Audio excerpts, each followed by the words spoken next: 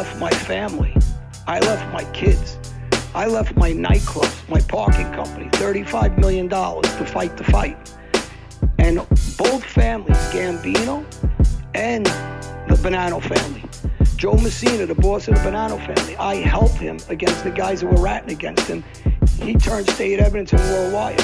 His underboss, Sal Vitale, came in and he ratted. The captain, Frankie Copi, he ratted. And alongside them, there was other guys in their family that ratted. Along with my family, the boss, John Gotti Jr., he ratted. Ronnie One Arm, you have the opening statement. He ratted. He said that I would kill him if he wasn't nice to me. After I tried to help him beat the case. Mikey Scars DiLeonardo, John Gotti Jr.'s right-hand man, he ratted. Greg De Palma, another one of John Guy's made guys, he ratted. Fat Dom, another one of his made guys, he ratted. Mikey Scars had little Joey D'Angelo and John Jr. had him rat because they turned on him. He had nowhere to go. Another guy, Mikey Scars' brother-in-law, they buried him, so he had to flip. He had to come in, and I won't use the word rat for these guys because these guys were left in no man's land by all the captains, made guys, giving these guys up one at a time.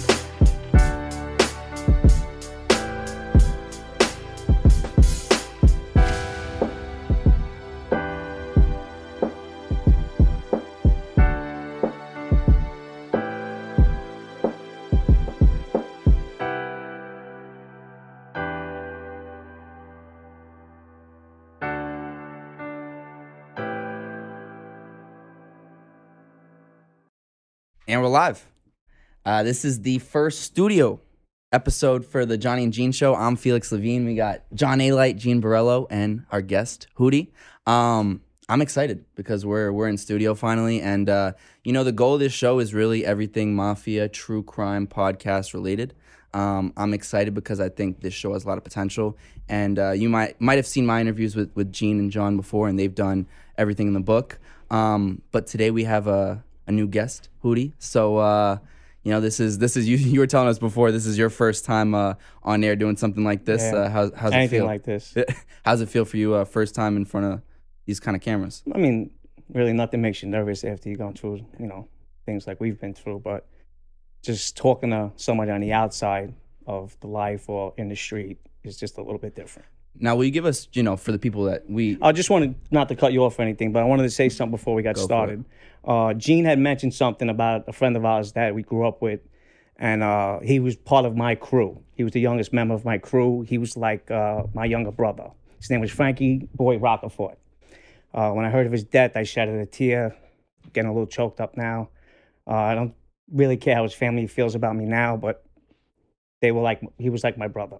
And people say what you said, something about him going bad because Frankie Boy was the first person to turn himself. I did 3 cases with Frankie, 2 bids with him. And he was probably one of the most stand-up guys taking time. He had no business on the case, just like I didn't, maybe him even less. And he was the last guy left on the street, grabbing money, and they thought he was going to get rearrested or superseded with a new indictment. So 2 skippers and 3 wise guys made a decision to go in and get a deal for him and get him off the streets. Frankie Boy didn't even remotely want to come off the streets. People say he did this, he did that. I was the only person on the case that stepped outside the global plea and became, as they say, went bad because I didn't take the global plea. I separated myself from the case. Frankie Boy didn't have a choice. His brother wanted him off the street. Once the okays came from above, the lawyers got him a deal. He came in like a man and did his time. Every case, a 1 to 3, came in and did it. We were on another case where I did 6 months. He had a 1 to 3. I went to visit him. The guy had me. He was in the medium. Everybody loved him. Like we used to see him. He used to throw the rock sign up for Rockford. Right. Right? That's how we used to greet each other. He'd walk on the visiting room floor. CEOs didn't even know what that meant because they thought all the gangs. He'd throw it up. I tell you, Bloods, Kings, everybody would throw it up. He was friends with everybody. He was always smiling, and he was a great kid, and he was a stand-up guy. The Rockford name.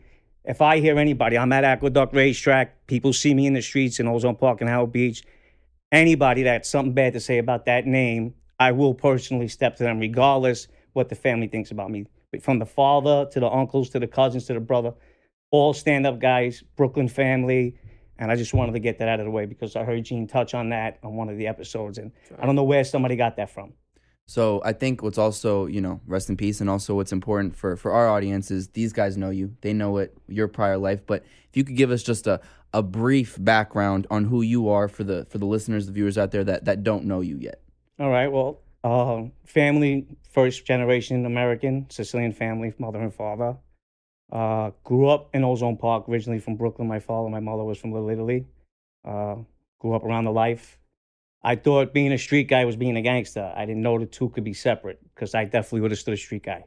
I thought that once you were a street guy, you were a gangster because at 5 years old, I was running football tickets up and down City Line from East New York into Ozone Park.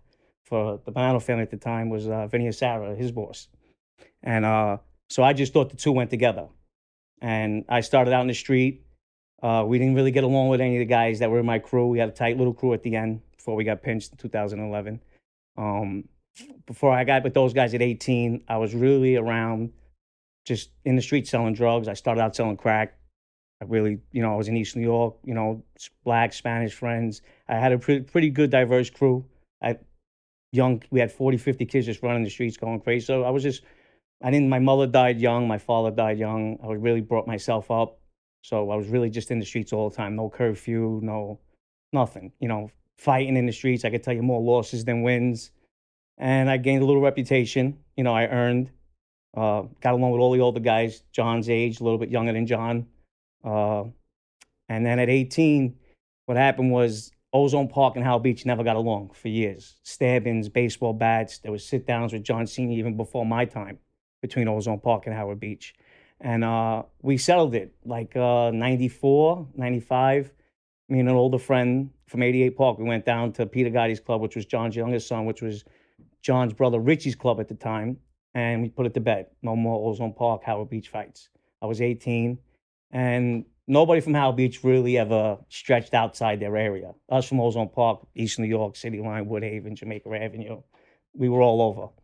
And that's when I got involved with them. I already knew Ronnie, one arm, Trucchio, much respect to him. He's doing life in Lewisburg. So he knew me as a kid, and then I didn't know he had a son.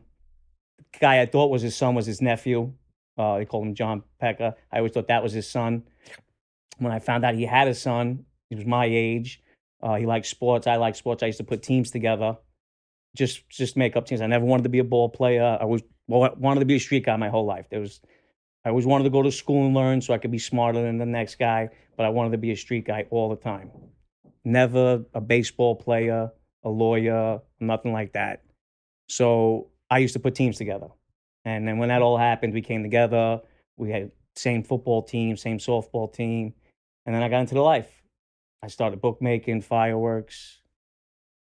What was your first impression of these guys, or your relationship with them, and how do you know what was the first time you found out who John Alite was? Probably since I can remember. John ran with the craziest guys around. I actually lived in the apartment that one of John's friends that he grew up with that I got murdered owned.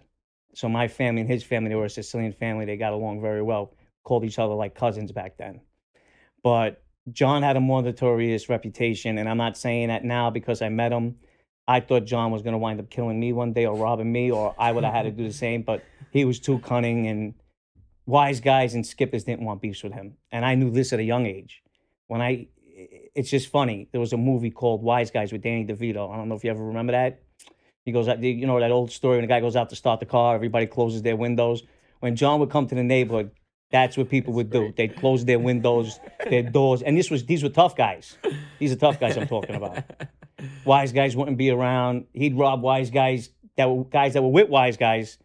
And he'd go to them and they'd be like, "Oh, what'd you do that for?" Or, "I can't do nothing for you. You should have told me you were with me." Or wise guys made excuses not to have to deal with him. And the reputation was notorious. What was your reaction when you would see people kind of like get scared a little bit of you, or did that give you a sense of pride, a feel-good feeling? Nah, you're not trying. I mean, he's a little younger than me. So the younger guys, obviously, they see me coming around and they see the violence, and they don't know what's going on between the families at that point and different bosses, and why I'm doing what I'm doing, because a lot of this is agitation for other reasons. So if something else happened, maybe I shoot a guy and a retaliation, or maybe because I'm instigating something, so a money earn will come our way. And they don't know that. So I think that reputation, like I said, I think once before, and this is my never wearing a mask, my face was my pocket. So that was the idea, was to intimidate everybody and everybody to understand that I'm very violent. And did you ever, get scared that by being too out there, by putting your face out there too much, that, it would lead to trouble? Did you fear trouble, getting into trouble with the government? No, I didn't. I was raised as around Gene's uncles, and, the way my father raised me was to kind of be, and people talk about it in some shows they did about me. Everybody said the same, oh, he was fearless.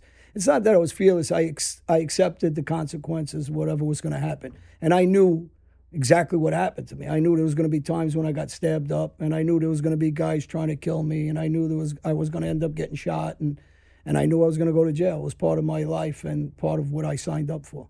And did you, we were talking right when we met outside, some of the crazy John stories, but do you have maybe like one of the craziest John Alite stories that you're allowed to tell, in front of the camera? I guess the Billy Batch story, right? It's a fake story in Goodfellas, but when they kill Billy Batch and they think he's dead, and they hear him in the trunk, and they open the trunk and Joe Pesci starts stabbing him, John goes into a bar, and this story was told all over the neighborhood. I got two going, but this is a really good one.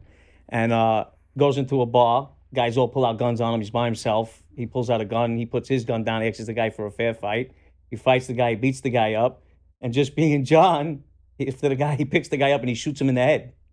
Thinks the guy's dead. Puts him in the trunk of his car and drives away. He hears banging on the trunk as he's driving away. He stops the car, he opens up the trunk, the guy jumps out and runs away. He just got shot in the head with a .25. That was like one of the and I didn't even know him at the time when I heard this story. And this story, there had to be 50 people in the bar, right? How many people in the bar? Yeah, it was a good 50 people. Actually, when I went in to shoot one of the guys, one of the cousins of Fat Andy Ruggiano was there. And Anthony Rouge used to stay with him pretty tight, Joey Didone. So Joey said to me, John, don't be a punk, fight him with your hands. And he achieved we're friendly, me and Joe, but he achieved what he wanted. He wanted me to show that I didn't come here, I don't just got to shoot the guy, that I can. And actually, the guy wasn't a big guy, so I'm not going to tell anybody he was a big guy. He's actually about my size, but he was a tough little bastard. And after I had the fair fight, I said, Joe, give me my gun back. And he gave me my gun. And I looked at him, I kissed him, I said, see you later, Joe. And he goes, oh. I says, oh, yeah, by the way, I fought him fair, right? He goes, yeah. I says, good. Then I shot him in the head.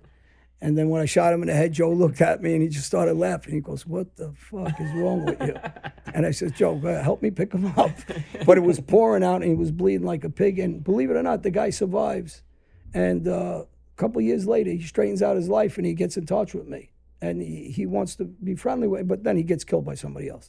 So, but he was a tough guy. Listen, I always say the same thing. I respect the guys that were getting down and really doing shit like that. Whether they were my friends or not, I got to be honest about who was tough. This kid was tough. And I think, what's also, with this show and you guys just in your life post-crime, right?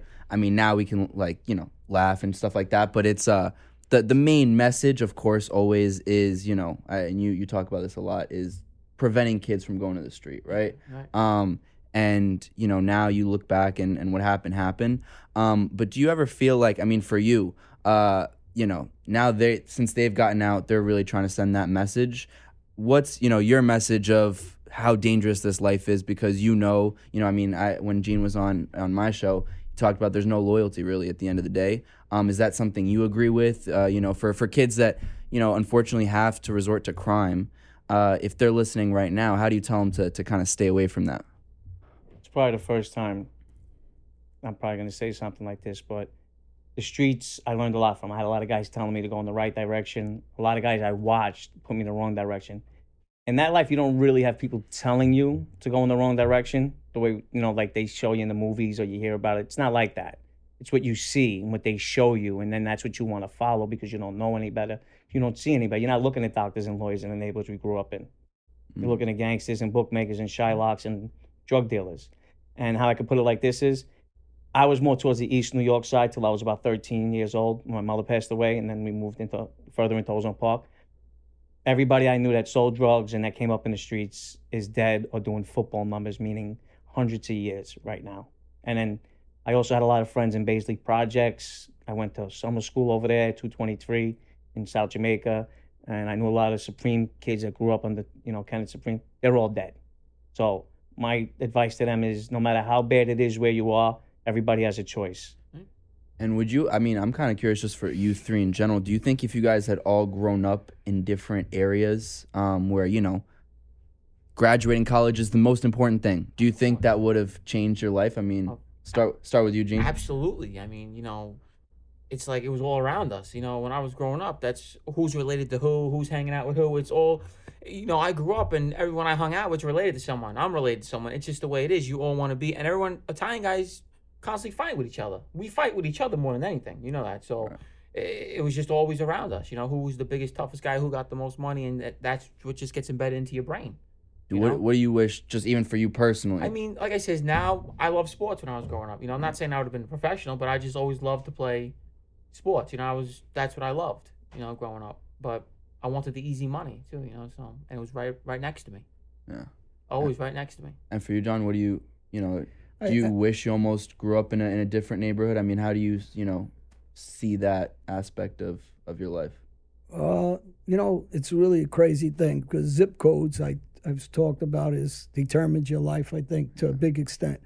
But I had a great life also as a kid. So even though it was a bad upbringing, I stayed with his cousin, Albert Ruggiano, since I'm a kid and played baseball and box. And I was in card rooms and cigars. And as crazy as it sounds, when I somebody talk about, hey, I really liked your book because you talked about fire hydrants and double Dutch and everybody in the old days playing handball, slap ball, stick ball, ringalerio, and those things were part of my upbringing. So in a way, I regret some things, but in another way, you can't go back. So I'm not going to regret it because I can't say that I suffered in certain things. I couldn't get an ice cream cone. I couldn't get a pair of sneakers. I didn't have a bike like most kids. So yeah, that stuff is, but I wouldn't be sitting here teaching kids or helping kids if I didn't have that path. So maybe that's God's path for me, I guess. And what do you think is, anybody can chime in on this, is, for those kids that are in those really, you talk about zip codes, and in a bad zip code, a tough neighborhood, who are looking for some kind of way out, do you have any best or one piece of advice for, if they're listening on how to, if not get away, because it's hard to, move out, but to at least stay away from those criminal kind of activities? I could touch on that a little bit. Go ahead. I was home on work release, and I took the civil servants test for New York City. They accepted felons, and I scored a 98 on it. It was a 7-year wait. I was back in jail again. But there's more opportunities now with city jobs accepting people with felonies, New York Transit and all these places. They didn't make that kind of money when guys probably like John were growing up and my father when he first came to this country. But today, you can make $100,000 a year with a GED, living in the Bronx, living in Soundview Projects, living in Baisley Projects, living in Brownsville. Right. You got to be able to be in something that focuses, maybe a YMCA or something that can tell these kids, you can go down to Lafayette Street, sign up, take a test for $20 and get a job making $100,000 a year in 5 years. COs, state COs, city COs, they got GEDs and high school diplomas. These guys are from the projects. Go to Rikers Island. They know each other. They high-five and making gang signs at each other. It was insane. I didn't even understand it when I got there. This guy's like, I can't beef with this guy. I'm like, what do you mean you can't beef? He's from the projects. I'm in Far Rockaway. CO scared of him. I'm like, well, you can go out and get these jobs today. It's a lot different. So my advice is just be more aware of what's in the world. Be worldly in your city. Mm. And there's a lot more for them out there now than there was for us growing up. Because I grew up like John. Right. Couldn't afford sneakers and the ice cream cone and who had it better. But I wouldn't give it up for nothing. Where I am now, I know I'm trying to change my life, but I had a great childhood. Mm. I didn't know that at the time people had it that much better. I know people had it better, but I didn't realize it because you don't know. And if you don't know, how can it bother you? And what's the conversation for you with, your family? I mean, I know you mentioned your parents passed away pretty early on, yeah. But who was kind of looking out for you? And just me. Oh, I had a younger sister I had to take care of, so I was in the streets making money at 14, 15. Like I said, we moved out of City Line, close into Ozone Park, and that's when I started staying by 88 Park with their same family. The Ruggiano family had a big pop business. Albert Ruggiano had a huge pop business at the time. I didn't even know about Fat Andy yet. I knew that Albert was like one of the toughest guys in the neighborhood. He was a boxer, a lot of sports. I love sports just to play. I didn't want to be a professional. So it was always sports, basketball. They had softball games. You would see anybody who was anybody in that era would come and play softball. I remember seeing John pull up in a vet, made guys that are made now. And I'm like, why are these guys here? Like, I didn't understand why they were paying so much respect, why this park had so much respect. And then I found out that it was Fat Andy's park. And I started driving at 16 for Angelo. They called him Uncle Angelo, who was another, Fat Andy, his grandfather, was a mentor to. Like Nicky Carrazzo, he grew up with all of them. He just was never straightened out. He was a big bookmaker and a big earner. And I started driving for him at 16. And then I found out who Fat Andy was, and he could have been a boss. And you know what the problem is, what he's saying? And even, I didn't realize it as a kid. I thought I was doing him a favor. I'd pull up to 88th Street Park. I'd go see Albert and Anthony, his brother. And I'd pull up with a Corvette. I'm a young guy that had no money. All of a sudden, I bought a car, Corvette cash, right? So you pull up with a convertible, everybody's seeing it, the kids seeing it. And I'm influencing those kids to say, look, we can do what Johnny's doing. And I wasn't one of those guys that was a really crazy car buff. So I'd give the young kids and I'd tell them, here's the keys, and I'd let them drive it. Before they had license like I drove. You know, they're 14 years old, 13 years old, 15. And they're like, serious? I go, yeah, because they used to ask, when kids run up, can I drive it? Can I? And, they think that you're not going to say, yeah, they're just saying that. And I go, yeah, here. And they would drive the car. Now I just influenced 3, 5, 7, 10 kids to say, hey, I want to be like that. Kind of what happened to me, because I was around the Ruggianos. I was around Luciano, Blackie at the card games since I'm a kid. And it's just what he said. It's not what we're saying. It's what the kids are seeing. And this is a problem for the young kids in any of these, hoods that are, the way we grew up with not much money. And, and we didn't mean it that way, unfortunately, but I dragged a lot of kids in the street by them watching me. Do you guys feel like you were all motivated strictly by money? Mostly. For me, it was money. Then when you get involved, you start seeing everything else with it. But for me, it was just money. Like when I started off selling drugs for him when I was a kid. I was 16 years old. I was pushing drugs for him. That's how I started off with kind of crime. So that's why it's so crazy that we're all sitting here together. So it's like, It is pretty crazy because as much as I thought John would wind up killing me one day, or I would have maybe by chance get the jump on him, he was a mentor to me, and he didn't even know. Why do you think that he would kill you? Because I knew him for tying up tough guys and drug dealers. Bullies pick on the weak. John didn't. John went after anybody that was doing the same business that he was doing. So if he found out I had 10 bricks or I was selling 100 pounds of pot, he was coming for me like he was coming for anybody else. So at the time, but we had mutual friends without knowing. He had a guy around him that taught me the bookmaking game, and so it was always kind of like maybe coming close by. I don't know what went through his mind. We actually had to sit down once in Atlantic City. I had to go down there for somebody. And he was telling me to send for Wise. It was the craziest sit down like ever. I was like standing on the bottom of the steps. He's at the top of the steps. It was during a UFC fight. He's telling me go get Wise guys, and I'm like, this guy's telling me to go grab Wise guys, like to sit down with. This was like 25 years ago. I'm just gonna interrupt you. Will you, like, for people that don't know any of the mafia kind of terminology and stuff, how does sit down generally work, and how did this sit down? How is this different? John had a guy around him. He was a cop, a little older than John, and he was a mentor to the guy that mentored me for bookmaking. And he comes to me and he's like, John wants to. We were all going down for a UFC fight. He's like, John wants to meet you in Atlantic City. I'm like, meet me? What do you want to meet now? It's like, no. And I had a lot of Spanish and black friends at the time still in East New York, and I had this one kid. I called him up. I'm like, listen, I need you to grab the ratchet. I need you to come to Atlantic City. I wasn't that type of guy, So he comes down, have him sit, and now I think John's probably got 5 or 6 guys there, guns everywhere, because that's his reputation. You knew. It wasn't like it was a myth. It was true. So I don't know what's going on, but I know this guy wouldn't set me up, but I also know this guy's deathly scared of John. He talked about him like he was God.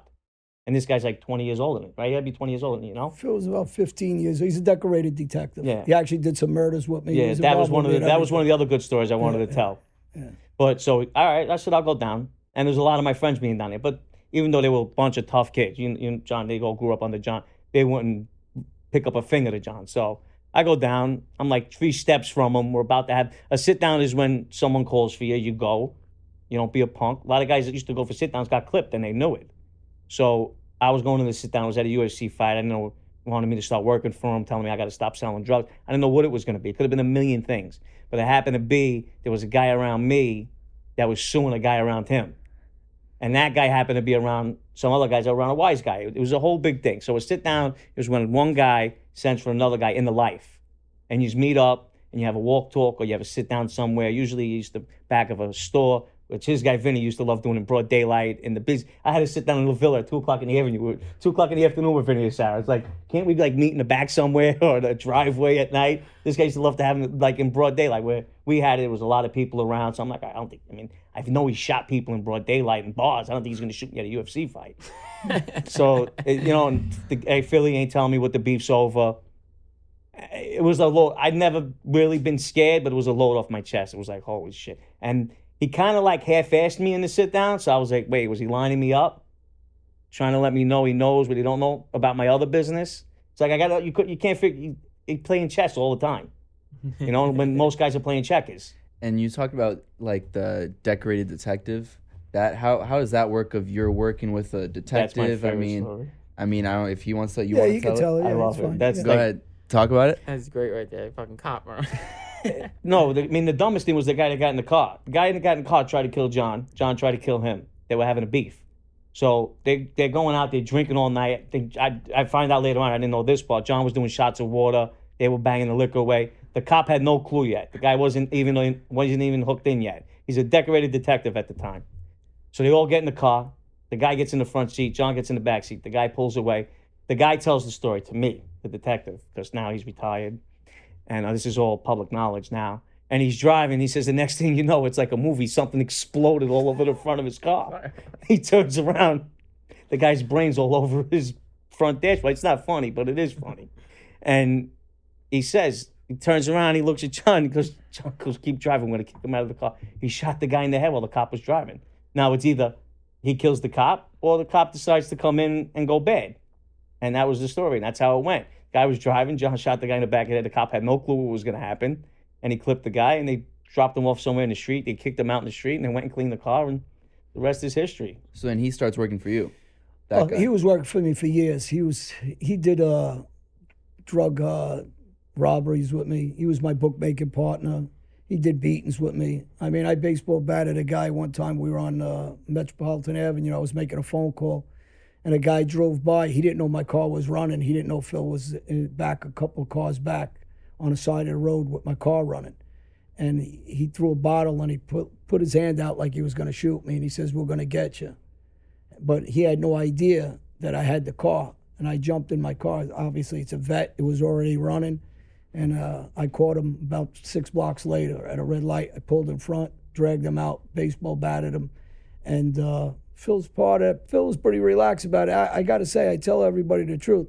You know, I stayed with a lot of gangsters over the years. This guy was a decorated cop, used the gun before in shootouts, and he was involved in DEA and stuff like that. And he had balls. He was just a cheapest bastard around that you ever meet. That was his downfall.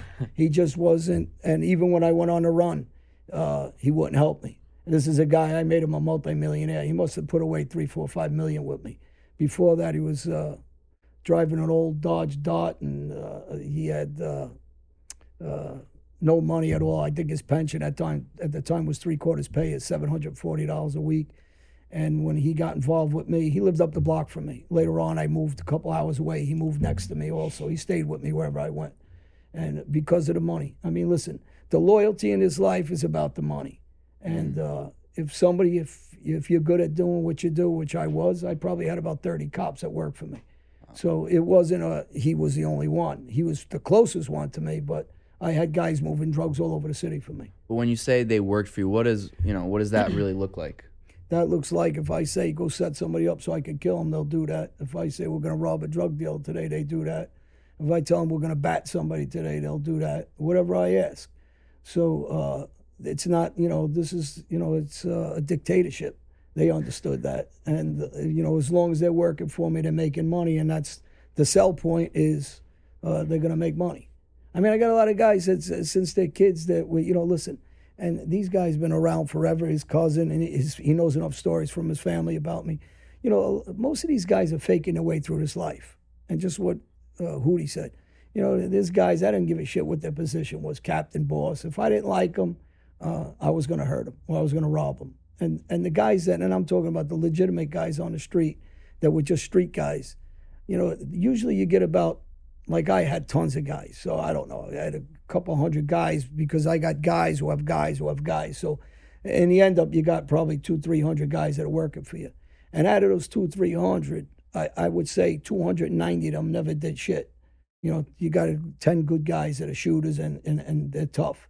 The rest is just, you know, sheep that follow along. So, you know, what he's saying is pretty accurate about how it works in the street. And Gene was a wild guy, and everybody's always asking me, well, what's such attachment to Gene? Well, because he was wild. And because in that life, whether you agree with that life or disagree, just what I said earlier, I spoke highly the other day on one of the podcasts about a guy who was trying to kill me, another guy, Anthony Tabita. And when guys asked me, why are you speaking highly about this guy? I said, first off, he's out of the life, so am I. But second, I got to give props to the kid because he was wild. You know, I'm not saying he's going to square off and fist fight with somebody. I don't know him that way.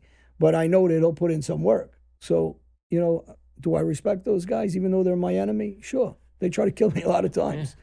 So, yeah, I got respect for them. I gave them the respect they deserve in that life. Absolutely, because, you know, it's like when I told my story with the kid Chris Cagnata, he was the craziest kid around town. Me and him had beef. I give his credit. He tried to kill me multiple times. Like, I had the same with him. So you have to give credit where credit's due. You can't just say, oh, he's a bitch because you don't like him. You have to say if he was really a bad guy, he was a bad guy. You know what I mean? So that you gotta keep it real. You know what I mean? In your generation, were there more dirty cops in John's generation? Or we really didn't have no dirty cops. Really? That was kind of like over with. Yeah, wow. You get one maybe here and there. We really didn't have that. We had a retired cop that was kind of dirty. What did he do? I mean, basically, like, he was dealing with other people, but we had one guy. He was a retired cop. He was around Vin, and he was basically giving like information and stuff like that. But Vin didn't even trust him. So that's why I didn't know it made no sense. I think we all have a lot of, like, right. Gotti Jr. had Willie Marshall around him, who was a hack in a jail. You know, he's a big guy, roided up, and I think we all grabbed somebody somewhere along the line in law enforcement that had that edge that you're trying to get. I mean, My guy, Phil Baroni's actually the one that gave me the information that I gave to Gotti Sr., you're going to get pinched, when him and Sammy got locked up. That information came through me. So, through my guy, and his partner was a driver at that time for Morgenthau, who was the district attorney of in Manhattan. So, I had some high-ranking guys that were giving me good information and working with me. How is like information passed during that time? I mean, is it, you only tell someone you trust that then passes it on to you? How do you know, how does that work between, the top down? Well, when I was back then in the life, these guys are directly working for me, the cops.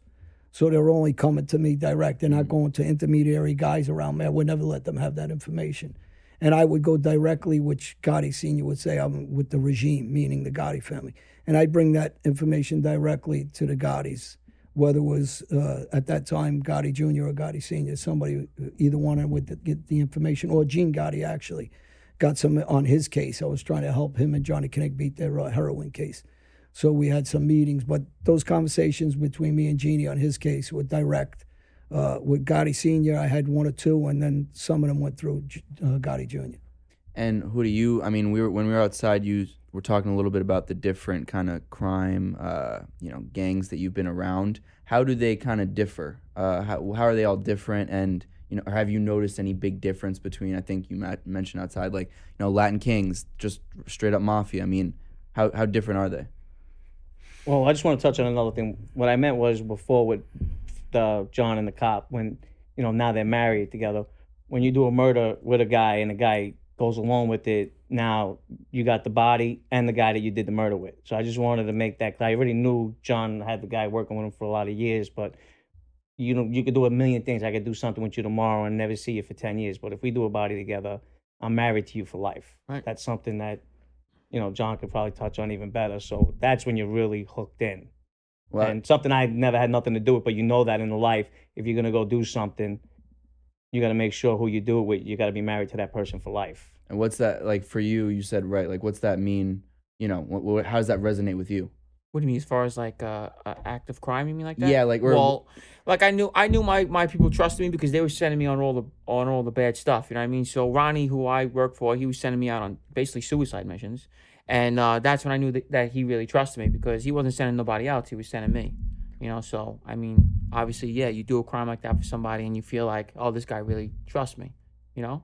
And are there still people that you like talk to from that life that are done with that? I mean, are most dead, locked up? Yeah, most of the life, like a lot of the Hispanic and Black kids I grew up with in East New York and went to school in Brooklyn, most of them that went that way are dead or in jail doing big numbers. But the difference in the life is the guys in the street coming from East New York and Brownsville, they'll kill you for $25. There's no God or country in some of these neighborhoods. You actually talked about an area that in Pennsylvania, Carrington or kids. I went Kensington, down there. yeah, Kensington. That place is probably God don't live there. There's no country there. There's no God there. There's I mean, the MO buildings in the Rikers Island where those kids can kill people once they get locked up and not be charged again because they're 730, meaning that's the state term for crazy. Right. But like that place he's talking about in Pennsylvania, that's probably the place I've seen that was crazier than Brownsville in the 80s. And Brownsville at the time in the 75th precinct had the highest murder rate in the country. That place down there in Pennsylvania, it was like The Wire. You ever see The Wire and you see them down in Baltimore like that? Just like that. Well, like, you're talking about, because he brought up the 7.5, and you know, we're going to get Michael Dowd that's going to come on here from the 7.5. And he can give us, he'll shed the light on the 7.5 because he went to prison for 15 years. And the people that don't know who Michael Dowd is, you got to watch that documentary called The 7.5. It's incredible.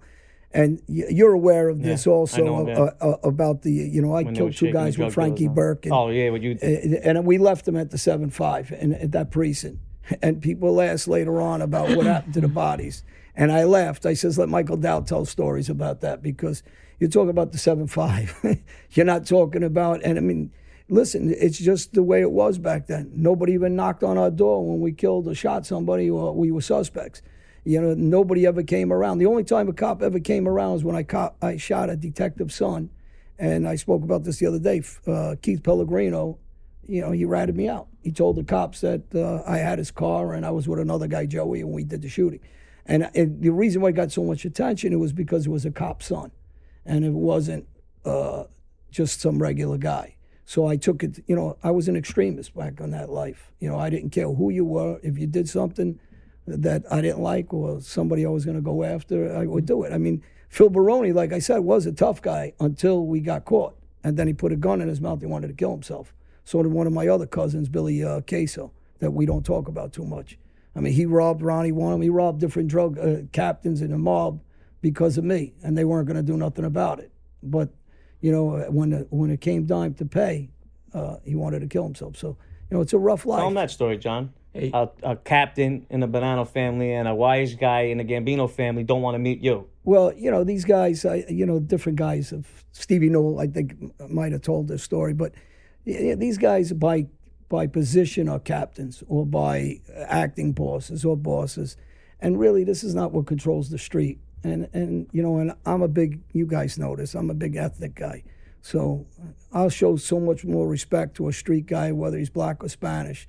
And I don't give a shit if he's Italian and they say he's a boss. It doesn't matter to me. I respect the guys that are really from the grind. And my cousin robbed 500 pounds from Ronnie One-Arm, who was a captain at the time, and his partner, who was a captain of the Bonanno family.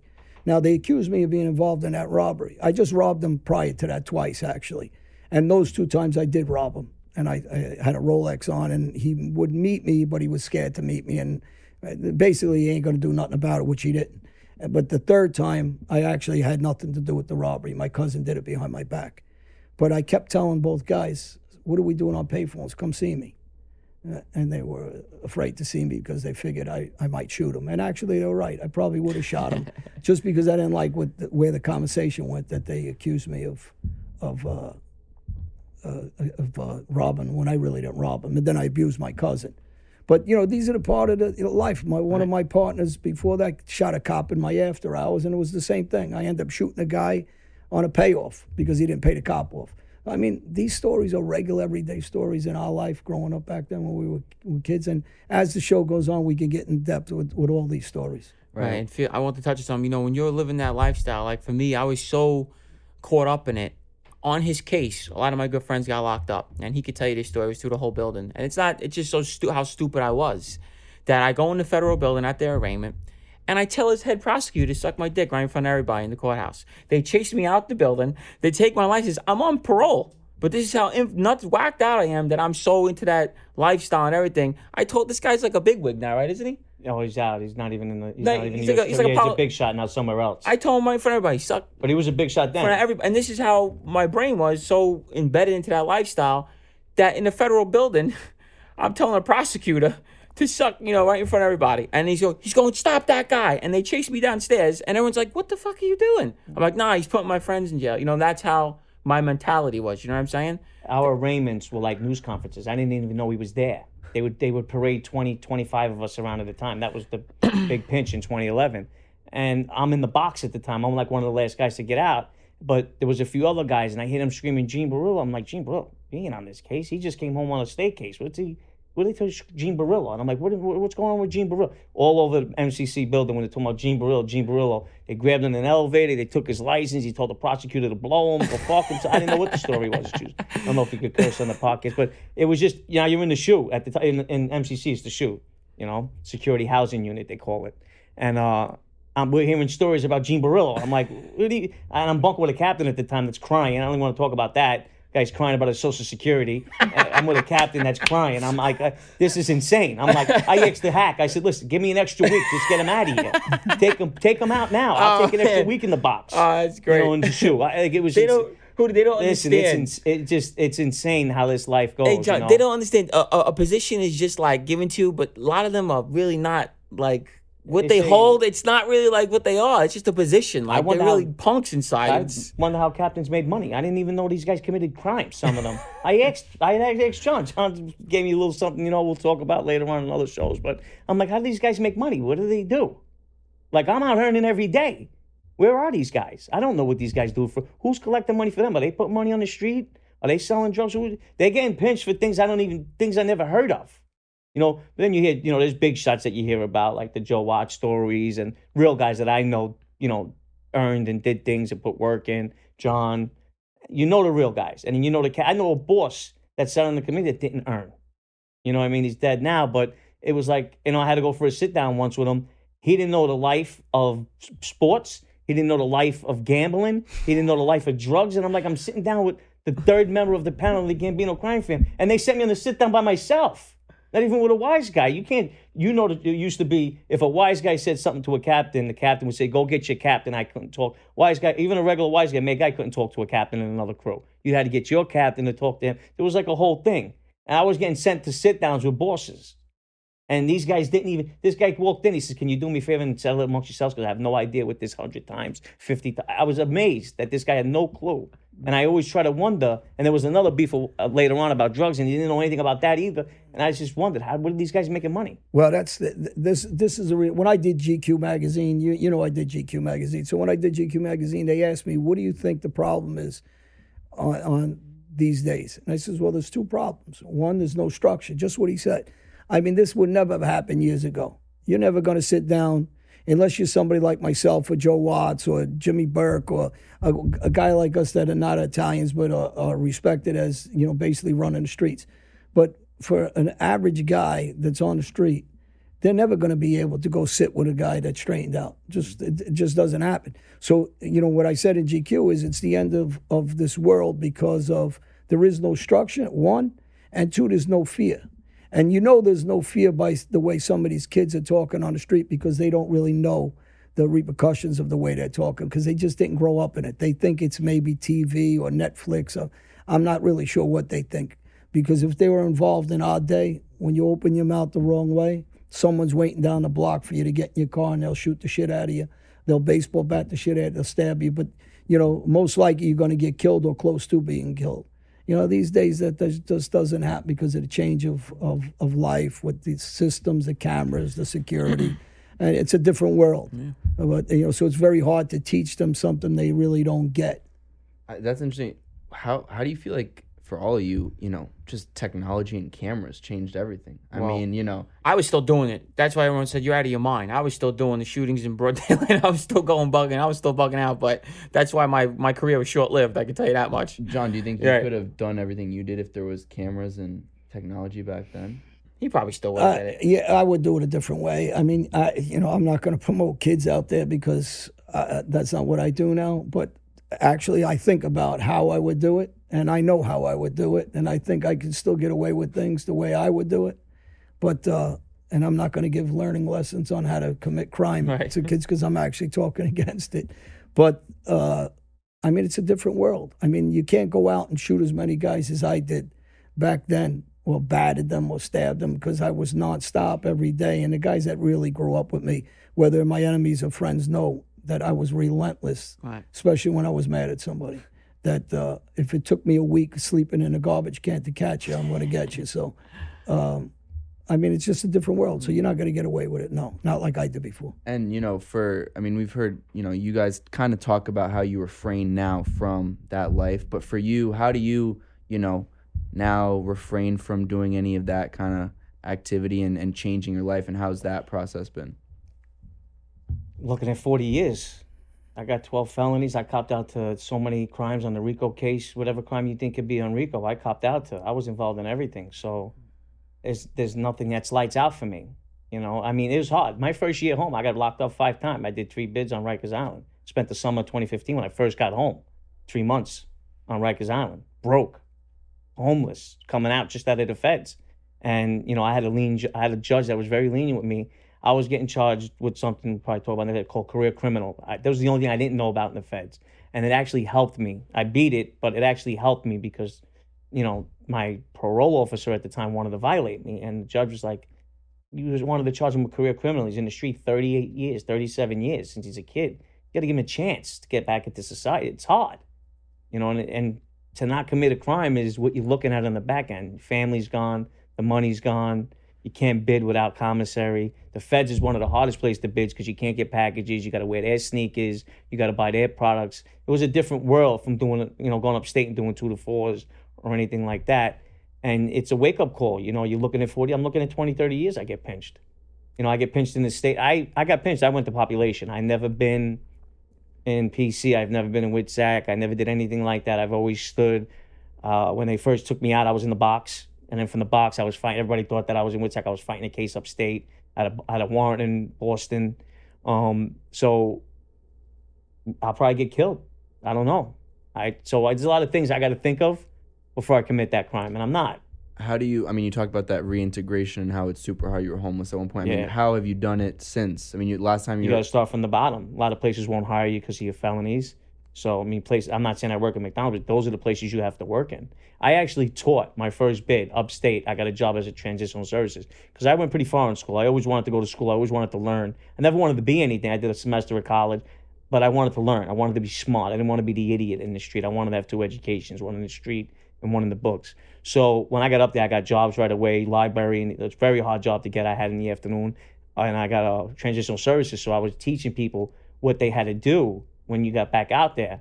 And you had one guy saying, oh, you could do this, you can go to college. And then I was the guy saying, listen, you got to go to McDonald's. This is re-entry. And I had to take my own advice. Wow. I had to go start somewhere at minimum wage. I had to rent a room, and I started from there. And then I got my own apartment, and I got a better job and moved up. I actually moved up where I was and just made more money. And I went in, and a lot of places don't do federal background checks. I'll say that now. My state was closed 10 years. So that didn't come up. And I started an entry level. It costs like $750 to do a severe background check. So for a minimum wage job, a regular job is not going to pay that. They're going to do a motor vehicle check. And if anything comes up on that, which is a big felony in the state, a murderer, child pedophile, or something like that, then you won't get a job. And I started from the bottom 4 years ago. I've been out 5 years, 3 years ago. I started from the bottom. I was 2 years, couldn't get a job, and I wouldn't commit a crime. I knew what I was looking at. I lost my family, I lost my friends. And it's scary for the fact that if you go away, you don't have nobody, and you're bitten, and you got no friends. And in the feds, they mix race, which in the state, when I went to the box, they usually try to keep the whites with the whites. And you get along with them, but in the feds, they could pay your bunkie to shank you. You're doing 2 years, there's a guy doing 30 years with you. In the feds, it's a lot different.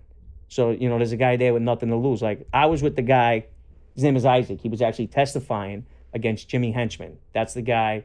He was a big drug dealer, but he put the first hit on Tupac. And the guy's name was Isaac. He was in population. He didn't care. He was a murderer from Brooklyn. This is what I'm trying to say. Like, this guy would have killed you for $500. This is the type of guy he was. And he let everybody know. He was going in against Jimmy Henchman. And he was just told to go give Tupac a beating.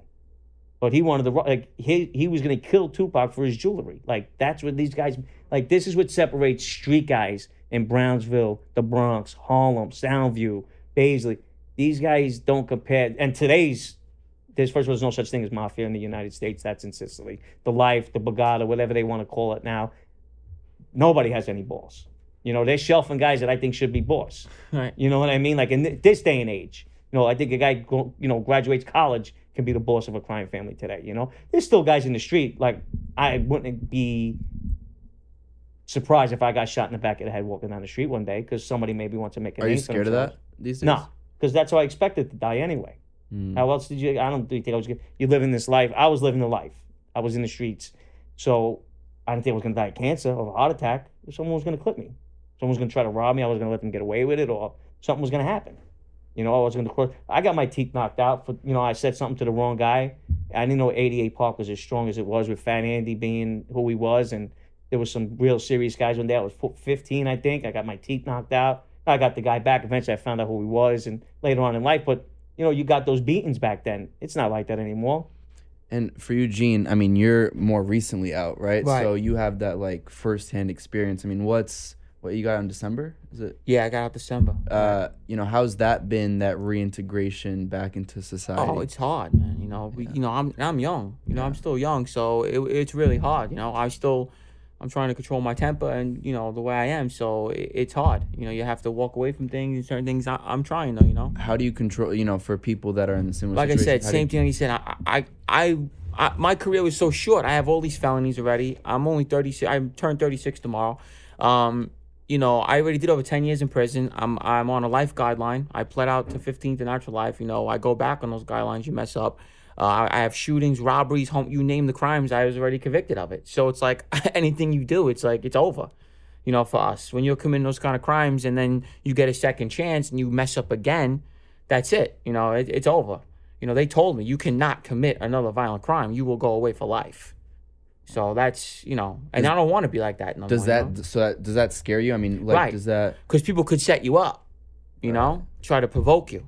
You know what I mean? So I'll give you Gene's story. I wanted Gene to be a drug dealer. He was just wild. As a kid, he wanted to fight. I don't think he ever wanted to be anything, but a street guy. He, his whole life, grew up around the corner from the park that we grew up in. I didn't know. I knew the Borrello side of his family. I didn't realize he was a Ruggiano also till later on in life. I knew that whole side. That's another whole story. But so he comes to me, and I'm moving weight at the time. I'm not pushing. I work 2 hours a week, picking up a pack and dropping it off. That's all I did. So. I wanted to give him a couple pounds or a pound, and he would ounce it out, sell. He was young, A guy comes up short in 3 days, he wants to beat him up, he's stabbing guys. I'm like, Gene, you can't do that. That's not, listen, drug dealers, you got to be a killer eventually. But it was, small time. Right away, he's jumping the gun. Every week he's at my house. He's fighting with the Caniglis, the Ruggieri's, the Gottis, this one, that one. What is he, 16? And there's beefs with every name that you can name that's popular at the time in the life, he's got problems with. Because he's jumping this one, they're jumping him. He's went to stab this one. We're coming, they'll bring guns to my house, Gene. He was just, he one of them guys you just have to grab and tell him, relax, sit down. He couldn't do that. So the life of selling drugs, he was going to go towards a life where John happens to adapt to him from, is he was wild. He was wild as he can't say Gene got wild all of a sudden. What happened was they took 127 guys off the street. His guy was the hottest guy in the neighborhood. We were the princes of the city when we were running around. They were chasing us for years. But then they finally got us off the street. There's only one guy to focus on. So he got short-lived. But he was running around since he was a kid like a maniac. I couldn't calm him down for nothing. I tried to make him a drug dealer. He couldn't do it. It just wasn't his thing. 3 days he wants to stab the guy. Regular normal kid selling pot at school, probably high school. He wants to stab. I'm gonna stab him. What are you gonna stab him for? It's an ounce. Ounce of pot. $110. The best part is I go to him. I says, Hootie, I need a brick. He goes, Gene, cops buy kilos. Don't do it. I says, nah, Hootie, it's good. It's good. It's a fucking undercover sting. I go to jail for a direct sale of cocaine. I got 10 bricks in the garbage can. The guy next door from me, he comes to me. He's like, nah, he took a pound. Because he wasn't a drug dealer. Right. He was a street guy. He ran the streets fighting all the time. All the time. And all the Borrellos were like that, by the way. And then he comes to me and he's like, I need a kilo. A kilo? Where did this guy just step up from? I'm like, nah, someone wants to rob him, but he's a maniac. He's probably got a machine gun on him or something at night. I didn't know, I'm like, Gene, guys just don't walk up and you want to buy a kilo. He goes, no, they're good. They're good. I says, no, they're cops. Guys just don't want to buy kilos. You open up a business, you sell an ounce, you sell this. I try to explain to him, because I've been in the game a long time. He's like, no, they're good. They're good. I'm like, nah, I don't got it. Don't do it. They're cops. I did the next night he goes direct sale. I said, oh, gone. God, he was gone. Me and my grandfather. 19, 20, how old were you? 18. My grandfather, 18 years old, gone. Yeah. Kilo direct sale. I met him when I went upstate. He was coming down. Frankie, then he passed away. God bless him. Yeah. Rest his soul. He died. Frankie died right after he came home. He was a great guy. Yeah, my He grandfather was Fat Andy's brother-in-law. Yeah. I knew him before I knew Gene. He was around the racetracks, OTB. Oh, God, gambling. And Gene roped him in after he came to see me. Frankie Dimes was a street guy his whole life. From what I remember when I was a young kid, but he was an older man, but I heard he was always in the streets anyway. But that whole, like I said, everybody was. Everybody was. If you were a pizza guy, you went and played baccarat at the end of the night. Yeah? Or you had a sheet, or you sold fireworks during the summer. Where we grew up, somebody did something. I came up at a Mr. G's Pizzeria, another place where John came up from, and Mr. G would let me hold card games in the back at 15. That's when Ronnie first started noticing me. I had very diverse area, 40, 50 guys on the corner at 16 years old. Crack, coke, weed, and guys upstairs were selling angel dust. Frankie Car Wash owned the corner store. He sold Benzie boxes. He would leave through the driveway not to walk out the front door because we had 40, 50 guys on the corner just every night. Every night hanging out. And these guys would rob his store, we were just wild kids. And like I said, everybody did something. Woodhaven, Ozone Park, Howard Beach, South Ozone Park. And then now I live in a different part of the world. Still in New York, but it's not the same. Kids are getting driven on play dates at 16 still. to wrap things up, for you, so you've been out a couple years now. How do you hope rest of life looks like for you? Well, I've always been a hip hop guy. That was one thing that me and Frankie Boy, we were big Rockefeller fans, big Jay-Z fans. They hated that. In the life, I used to disappear at music conventions, Miami, Vegas. I was big into hip hop since I was a kid, and maybe a bar one day. Nice hip hop place, open mic nights, places. When we had a bar at one time, Ronnie ruined, wise guy place, so you couldn't make it the way you want to make it. They want to make it. You want to open a place like my place, right? Yeah, Moet's? that place. Listen, that's one of the where I hottest got the clubs idea in Florida. from. In 2000, Yeah. I went down to Tampa for the Super Bowl. We had tickets. They were $2,000 a piece, and Al says, we got this guy, Johnny Alite. I'm like, yeah, I'm not Johnny Alite. He's like, he's got a place down here. It's a shit kicking town. I said, he goes, listen, let's screw the tickets. We had big money. I had 20,000 actually on the Giants, and we used to get the Vegas line. We were bookmakers at the time, and the line was they were going towards Baltimore. So everybody needed Baltimore. All the bookmakers down there needed Baltimore. So Al says to me, listen, I'll cover the 20,000 out of the office. You break even for the day. Fuck the Super Bowl. Fuck the tickets. We'll go to this place, Moet's. Al was going to get involved. I told you, this is Ronnie One-Armed son, who, I know him since a baby. He was going to get involved in a little piece of my club, but Ronnie didn't trust me, thought I was just going to take the money, throw him out. But, actuality, I would have never did that to his son. But anyway, the club was one of the hottest clubs down. Tampa Bay Bucks stayed there. And I couldn't believe this place was in Tampa. I said, holy shit. I loved Miami. Nice. I wasn't a Tampa beautiful fan. club. This was back in 2000. 20,000 square foot. The place would have been beautiful now. Foods. They used to sell steak there. The steak was unbelievable. I couldn't believe it. It was 30 of us. It started out with 5 of us going, because that was the tight crew was 5 of us. Before you knew it, because the whole neighborhood was that. There was people down there from everywhere. And before you knew it, we had 30, 40 guys in this Moet's. We took the place over. There was nobody else there. We steaks for everybody, eating steaks. Had the Baltimore Ravens up the ass. It's crazy. cheering, going crazy. Guys were winning hundreds of thousands, millions of dollars out of the with 30 guys in that room. It turned out 5 guys, 30 guys. Nobody went to the Super Bowl. We're all down there for the Super Bowl. I own insane. 4 clubs down there, so But before this place was like walking to a place in Manhattan. It was beautiful. Do you still own them? No. What? Yeah, actually, it's back to the same thing with the life. I brought a guy in that was dating Johnny Cornelia, who was a serious gangster's daughter at the time, and Johnny wanted me to hurt him or kill him. Actually, wanted me to kill him, and then I convinced him to just hurt him, and then I convinced him to let him go. I'll send him down to my house in Florida, which I did. I gave him my convertible, and he put about $30,000 or $40,000 in my club. The kid, he's just a small-time car thief. You steal tires off cars, whatever.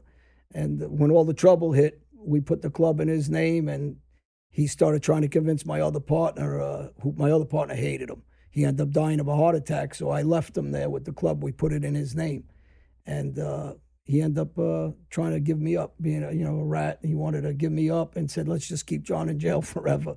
And my other friend said, no, I ain't doing that. And anyway, we were going to hit him. I was going to hit him in Brazil. And then when I came home, he went to jail also. Long story short, the kid's a weak kid. A weak kid that went into suicide watch and nonsense and talks a lot of shit. And just he ended up stealing our club because of the situation I was in. Just typical what goes on in this life, Well, Hootie, thank you for taking the time to come on Johnny and Gene show. We had lots to talk about. I'm sure there's so many other stories that you could go in for hours. But, I think John, Gene, myself, we appreciate you taking the time and, wish you all the best in this next life of no crime. No crime. Thanks, Hootie. Appreciate it. It's good seeing you again, too. Good seeing you, buddy. Thanks, guys. Yeah.